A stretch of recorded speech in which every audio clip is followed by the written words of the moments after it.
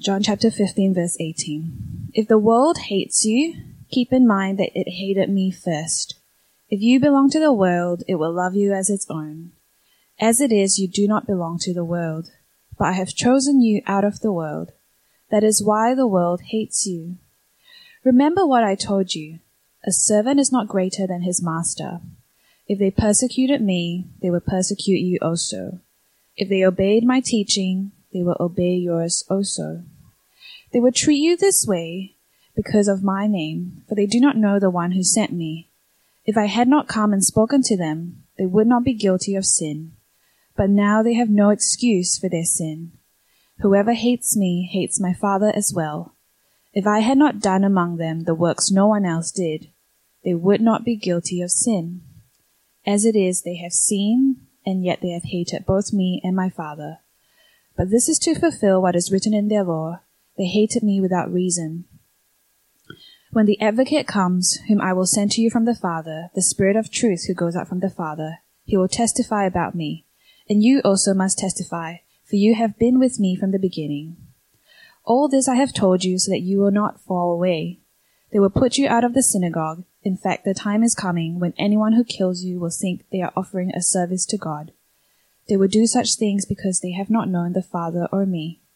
I have told you this, so that when their time comes, you will remember that I warned you about them. I did not tell you this from the beginning because I was with you. But now I'm going to him who sent me. None of you ask me, where are you going? Rather, you are filled with grief because I have said these things. In the name of the Father, the Son, and the Holy Spirit. Amen. Good morning. It's nice to see you here, to worship together. Let's start. Well, this morning's passage occurs in the middle of what is called Jesus' farewell sermon to his disciples, which begins proper after Judas goes off to betray him. Jesus had worked to prepare them for what was about to happen, even before the Last Supper. He told them that they would be shattered and scattered like lost sheep. Even the impetuous Peter was told 3 times that he would deny Jesus under pressure. But in a sense, Jesus was preparing them for future persecution. He knew they would utterly fail him in the upcoming trial, but this was not the last trial that the disciple would face. Jesus knew that the disciple would face incredibly difficult opposition from the world after he left them to return to heaven. Plenty of persecution would result from them proclaiming Jesus Christ in the world. Jesus took time to thoroughly prepare his disciples for the road ahead. He did not candy coat anything. He wanted them to know what they should expect from the world and how they should respond. The world hates Christians. That's my first point. Jesus emphasizes this word word, using it 6 times. If you pay attention to verses 18 to 19, 6 times altogether. The world refers to the organized system under Satan's domain that is opposed to God and his rightful King, Jesus Christ. In 1 John chapter 5, verse 19, the apostle draws the contrast. We know that we are of God, and that the whole world lies in the power of the evil one. Hatred by the world. Jesus reminded his disciples that the world would hate them because they hate him first. Verse 18. This word for hate is in the Greek perfect tense. This indicates a continuous hatred. They came to hate Jesus and continue to hate Jesus. This was not just a single act of hatred, such as their crucifying Jesus. The world still hates Jesus today. This is why the world hates the disciples of Jesus. The thought is clear and profound. If the world hates Jesus, then by extension, the world will hate those who are like Jesus and those who follow him. Since the world is the body of Christ that carries on the life of Christ in the world, the hatred of the world against the church is to be expected and is natural.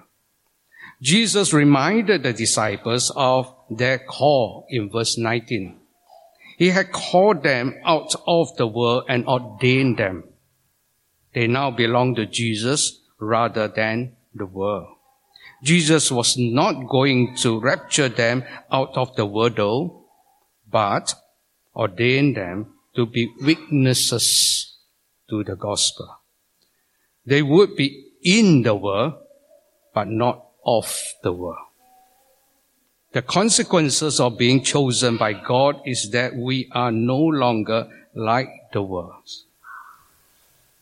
A believer, having left the kingdom of darkness and having been transferred into the kingdom of God's sons, has a different joy, a different purpose, and a different hope, and a different love. He now has direction, truth, and a standard for life. We now belong to Christ, and we are becoming like Christ. Since we do not belong to the world hates us. The root of the hatreds. The disciples were forewarned of the persecution which they would endure on account of Jesus and his word. Verse 20, remember the word that I said to you. Servants are not greater than their master. If they persecuted me, they will persecute you. If they kept my words, they will keep yours also. Jesus requested his disciples to remember his earlier words to them, recorded in John chapter 13, verse 16, and Matthew chapter 10, verse 24. In John chapter 13, verse 16, and Matthew 10, 24, he was referring to their needs to imitate his humble service. But the principle has other implications. In John chapter 15, verse 20, that we have just read, he was referring to Christians to identify so closely with Jesus and that they share in his sufferings. Jesus bears God's word and experiences hostility. His disciples who bear his word will also experience hostility. How one treats the master determines the treatments of his servants. On the opposite side, some people follow and obey Jesus' teaching, so they also responded to the apostles' message. Those who appreciate Jesus' teaching will appreciate the teaching of those who commissioned to teach by the master. They will keep the word of Jesus' followers only to the extent they kept Jesus' word. The disciples were called to be faithful to what Jesus had told them and in their witness of him. If Jesus did not candy coat things, then neither should we. We need to be honest with the world about the ramifications of the gospel. Some will accept and be a cause of rejoicing. Others will reject and hate them along with Jesus with an abiding hatred. Without the full preaching of the gospel, no one will come to be saved. This means that rejection is the cost for conducting the Lord's business faithfully. Verse 21 gives the root cause of the persecution of the faithful is because the world does not know God.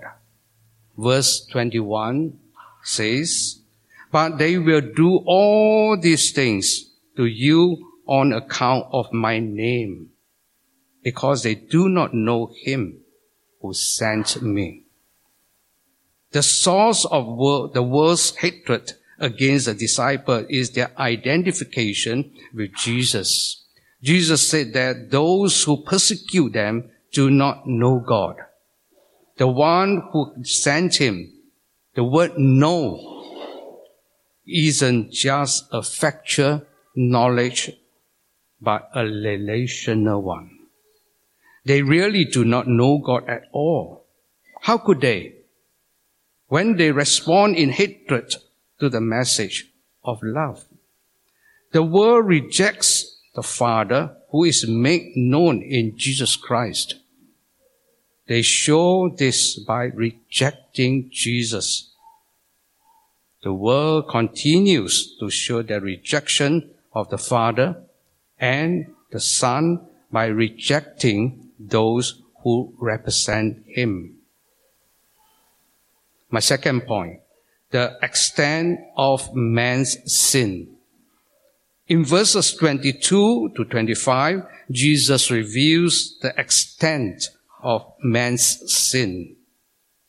Verse 22, "If I had not come and spoken to them, they would not have sinned. But now they have no excuse for their sin." Jesus points out in verse 22 that after he came and spoke the word of God to mankind, there is no excuse left for man's unbelief. The seriousness of rejecting Jesus is proclaimed here. Jesus came as the revelation of God. If Jesus had come, the sin would not be so great. If Jesus had not come, the sin would not be so great. Before Jesus' coming, people might have pleaded ignorance as an excuse for sin. But now that the light has come, those who willfully reject it have no excuse. There is no way to justify their defiance of God, for he has disclosed their inner corruption and hypocrisy. Remember, Jesus said that it will be more tolerable on the day of judgment, even for the pagan cities of Tyre, Sidon, and Sodom, than the unrepentant cities of Israel, where he publicly taught and performed many of his miracles. That is in Matthew chapter 11, verses 20 to 24. The greater the privilege, the greater the responsibility. No greater privilege can be given and enjoyed than that of hearing Jesus' teaching and seeing his works. It's still true today. There is more than enough evidence to believe in Jesus Christ. But people reject that evidence and make up other excuses for their disbelief because they enjoy their sin and they don't want to repent. In verse 23, Jesus laid down a general principle. Whoever hates me hates my Father also. Jesus wants there to be no doubt as to the seriousness of the conduct of man in his day and our day. Jesus and the Father have the closest possible connection. The revelation in Jesus and by Jesus is so tied to the Father that to hate Jesus is to hate God. The reverse is also true. Their hatred of Jesus can be traced back to their hatred of the God they claim to serve. No one who rejects Jesus is truly worshiping God at all. Christianity makes absolutely exclusive claims for which there can be no compromise. We must be honest enough to tell the world this, even if it means they reject us. The love of God constrains us to be brutally honest with the same love that God has for the world.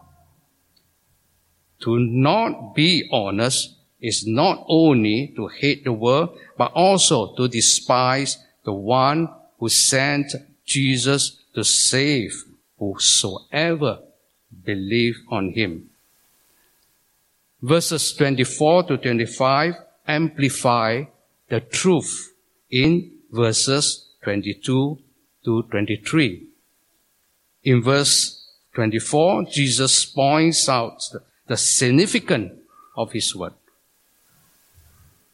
If I had not done among them the works that no one else did, they would not have sinned. But now they have sinned and hated both me and my Father. Jesus has done miraculous works among them that no one else could do. These were miracles that only God himself could do. Jesus had demonstrated that he had authority over disease, sickness, demons, nature, even deaths, as well as authority to forgive sin. Against the idea here is not that if Jesus had not performed the miracles, they would have been sinless, but that the miracles increase their culpability. They would have no excuse. They saw the miracles that Jesus did that were contrary to the laws of physics, but instead of praising God for his mercy and grace, they claimed that Jesus was doing it by Beelzebul, the ruler of demons. That is Matthew chapter 12, verse 24. Their reaction proved their hatred for Jesus and the Father. This section ends in verse 25 with Jesus quoting from the Psalms a prophecy concerning himself. They hated Jesus without a just cause. This Jesus who came to his own world, which he created, and to his own people, was rejected by all who did not accept him. Some did, to whom Jesus gave them authority to become the children of God. What cause or accusation can be brought against God who sent his Son into the world out of the motivation of pure, merciful love? What more could God do than this? If one rejects this pardon, what hope is there for him or her? None, in fact. God has every right to accuse the world of its sins and hold every person to strict account.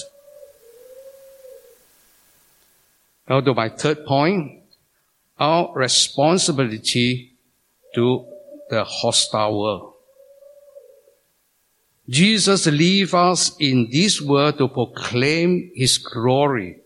But how can we bear witness in the face of such hostility? We can do so only through the Spirit of truth. In verse 26, Jesus says, "When the Advocate comes, whom I will send to you from the Father, the Spirit of truth who comes from the Father, He will testify on my behalf." The Spirit will continue the witness to Christ after He returned to heaven. How does He do that? He does it through the Word of God, which He inspired, but also through believers. As Peter testified in Acts chapter 5, verse 32, "And we are witnesses of these things, and so is the Holy Spirit, whom God has given to those who obey Him." The Spirit testifies through us. B. Christ's disciples. Verse 27, "You also are to testify because you have been with me from the beginning." This refers in the first place to the apostolic witness, because they were with Jesus from the beginning of His ministry until He ascended into heaven. They testified about what they had seen and heard. They didn't make up cleverly devised tales, but were eyewitnesses of Christ's majesty. We have their factual testimony in the New Testament. They were on hand to experience all that Jesus has said and done. John later described in 1 John chapter 1, verses 1 and 2, his own experience with Jesus. What was from the beginning? What we have heard, what we have seen with our eyes, what we have looked at and touched with our hands concerning the word of life. This life was revealed. We have seen it and testified to it and declare to you the eternal life that was with the Father and was revealed to us. John was present to see, hear, and even touch Jesus. His witness would be true. Now we have been charged with the task of sustaining and expanding this gospel witness until every tribe, tongue, and nation has heard the good news of Jesus. Finally, persecution. In chapter 16, verses 1 to 4, Jesus discusses the topic of this persecution. However, these verses don't refer to worldly people in general, but to hostile religious leaders. In other words, the biggest enemies of Christians are not atheists, agnostics, humanists, or liberals. Those who are seeking to persecute and kill Christians are religious zealots and leaders. In John chapter 16 verse 1, Jesus says, "I have said these things to you to keep you from stumbling." These things, the phrase "these things," refer to Jesus' word in chapter 15, verses 18 to 27, which we have just expounded. The only other instance of the verb stumble in John's Gospel is chapter 6, verse 61, where it includes the idea of no longer following Jesus. It appears to have the same sense in this context. Jesus did not want his disciples to stumble in their discipleship after his departure, because the events that would follow took them completely by surprise. Jesus' point is that apart from his warning, their faith would be shattered and they would give up in defeat. Remember, they were still going to be scattered that very night. While they may have stumbled initially, the book of Acts demonstrates that the disciples did not fall away. Instead, they became emboldened to preach the gospel. Jesus informed his disciples of the consequences of persecution in the following verses 2 and 3. They will put you out of synagogue. Indeed, an hour is coming when those who kill you will think that by doing so, they are offering worship to God.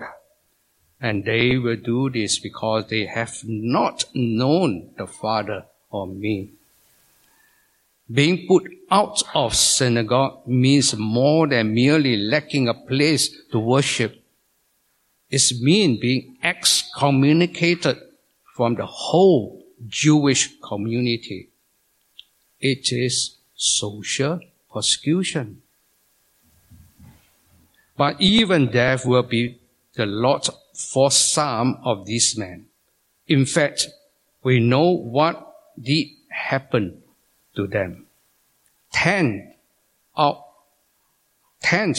the 11 were killed for their faith. Peter, according to tradition, was crucified upside down, and James was beheaded. These deaths were performed by leaders who claimed to be doing God a favor. All except John, it appears, died martyrs' deaths. John, the writer of this gospel, died in exile for his faith.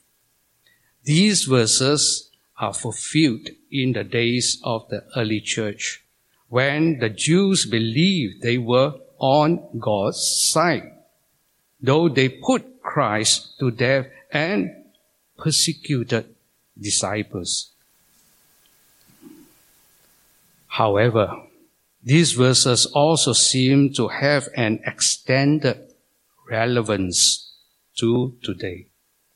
Throughout the world, Christians are being persecuted and martyred by zealous followers of other faiths. The reason that religious folks persecute and kill Christians is because they don't know God. Their religious motives do not spring from devotion to the one true God, but to their religion.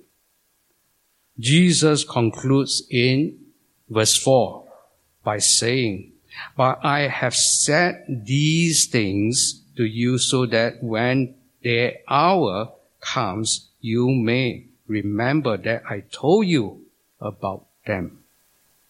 The way Jesus states these verses make clear and there will be persecution. Jesus taught these things so that his disciples would not fall away from the Lord. When these difficulties, persecutions, and rejection occur, remember these words and be prepared for that coming hour. For these apostles will certainly experience rejection. In the same way, we also need to prepare ourselves so that we are ready for rejection from the world. We need to listen to what Jesus is saying so that we will not abandon our faith when we are rejected by the world. What are the applications we can draw from this morning passage? First, expect persecution. Expect from the world what Jesus received from the world. Mostly hatred, but some fruit. He says in chapter 15 verse 20, if they persecuted me, they will persecute you. If they kept my word, they will keep yours also. If you expect everyone to respond favorably, you will be discouraged when they don't. But if you expect everyone to respond negatively, you won't even try to bear witness. Jesus promises that some will believe, though, through your witness. So keep proclaiming the good news.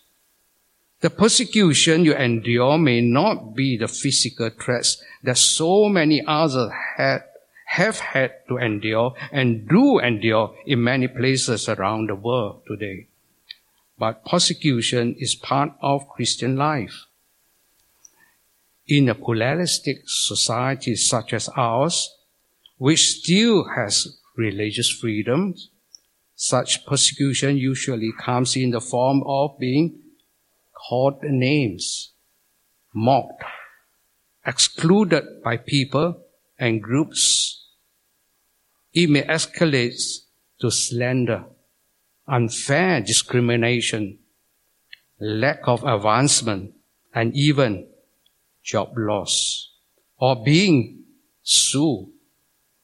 All of these have become common in the West. If you are not being persecuted to some degree, then you have reason to wonder why.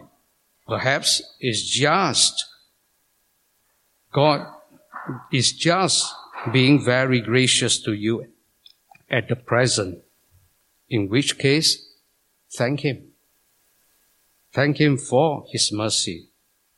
But perhaps it is because you are more like the world than Christ. The world loves those who are like it. If that is the case, then ask God to change you and step out in faith to obey Jesus' commands, and then, as you demonstrate more of Christ living in and through you, be prepared for the reaction as you join in the fellowship of Christ's suffering. Remember, Jesus said, you would be blessed if you do, and that you should rejoice and be glad, for your reward in heavens would be great. That's Matthew chapter 5, verses 10 to 12. Second, conduct ourselves before the world. We should never be the source of offense by being insensitive, rude, or obnoxious. The gospel is already offensive enough. We don't need to make it any more offensive than it already is.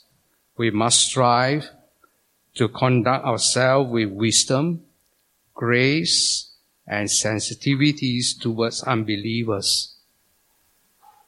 Colossians chapter 4, verses 5 to 6. We must learn to love the world when we are hated and persecuted. We must continually avoid the temptation to fight back and be combative, harsh, and vindictive. When we behave in this manner, we lose our witness. We must recognize that Jesus' love is the only proper response to hate and persecution. Only He can soften hearts and cause our enemies to be receptive to Him. Third, more contact with the world. Some of us, like myself, need to have more contact with the world. We are not to be of the world, but we are to be in the world.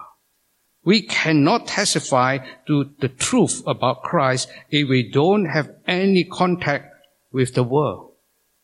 If you are always surrounded by Christians, ask the Lord for opportunity to rub shoulders with people who need the Savior. You can't testify to the truth about Christ if you don't have contact with the world. Lastly, pray for awareness and boldness. Pray for greater awareness of opportunities and boldness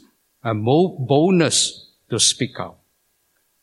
I often think about what I could have said about an hour after the opportunity has passed. Very few of us ever err on the side of being too bold. None other than the Apostle Paul said in Ephesians chapter 6, verses 19 and 20. Pray on my behalf that utterance may be given to me in the opening of my mouth, to make known with boldness the mystery of the gospel, for which I am an ambassador in chains, that in proclaiming it I may speak boldly as I ought to speak. So may the Lord grant us boldness to share the gospel to the people around us. God bless you, and amen.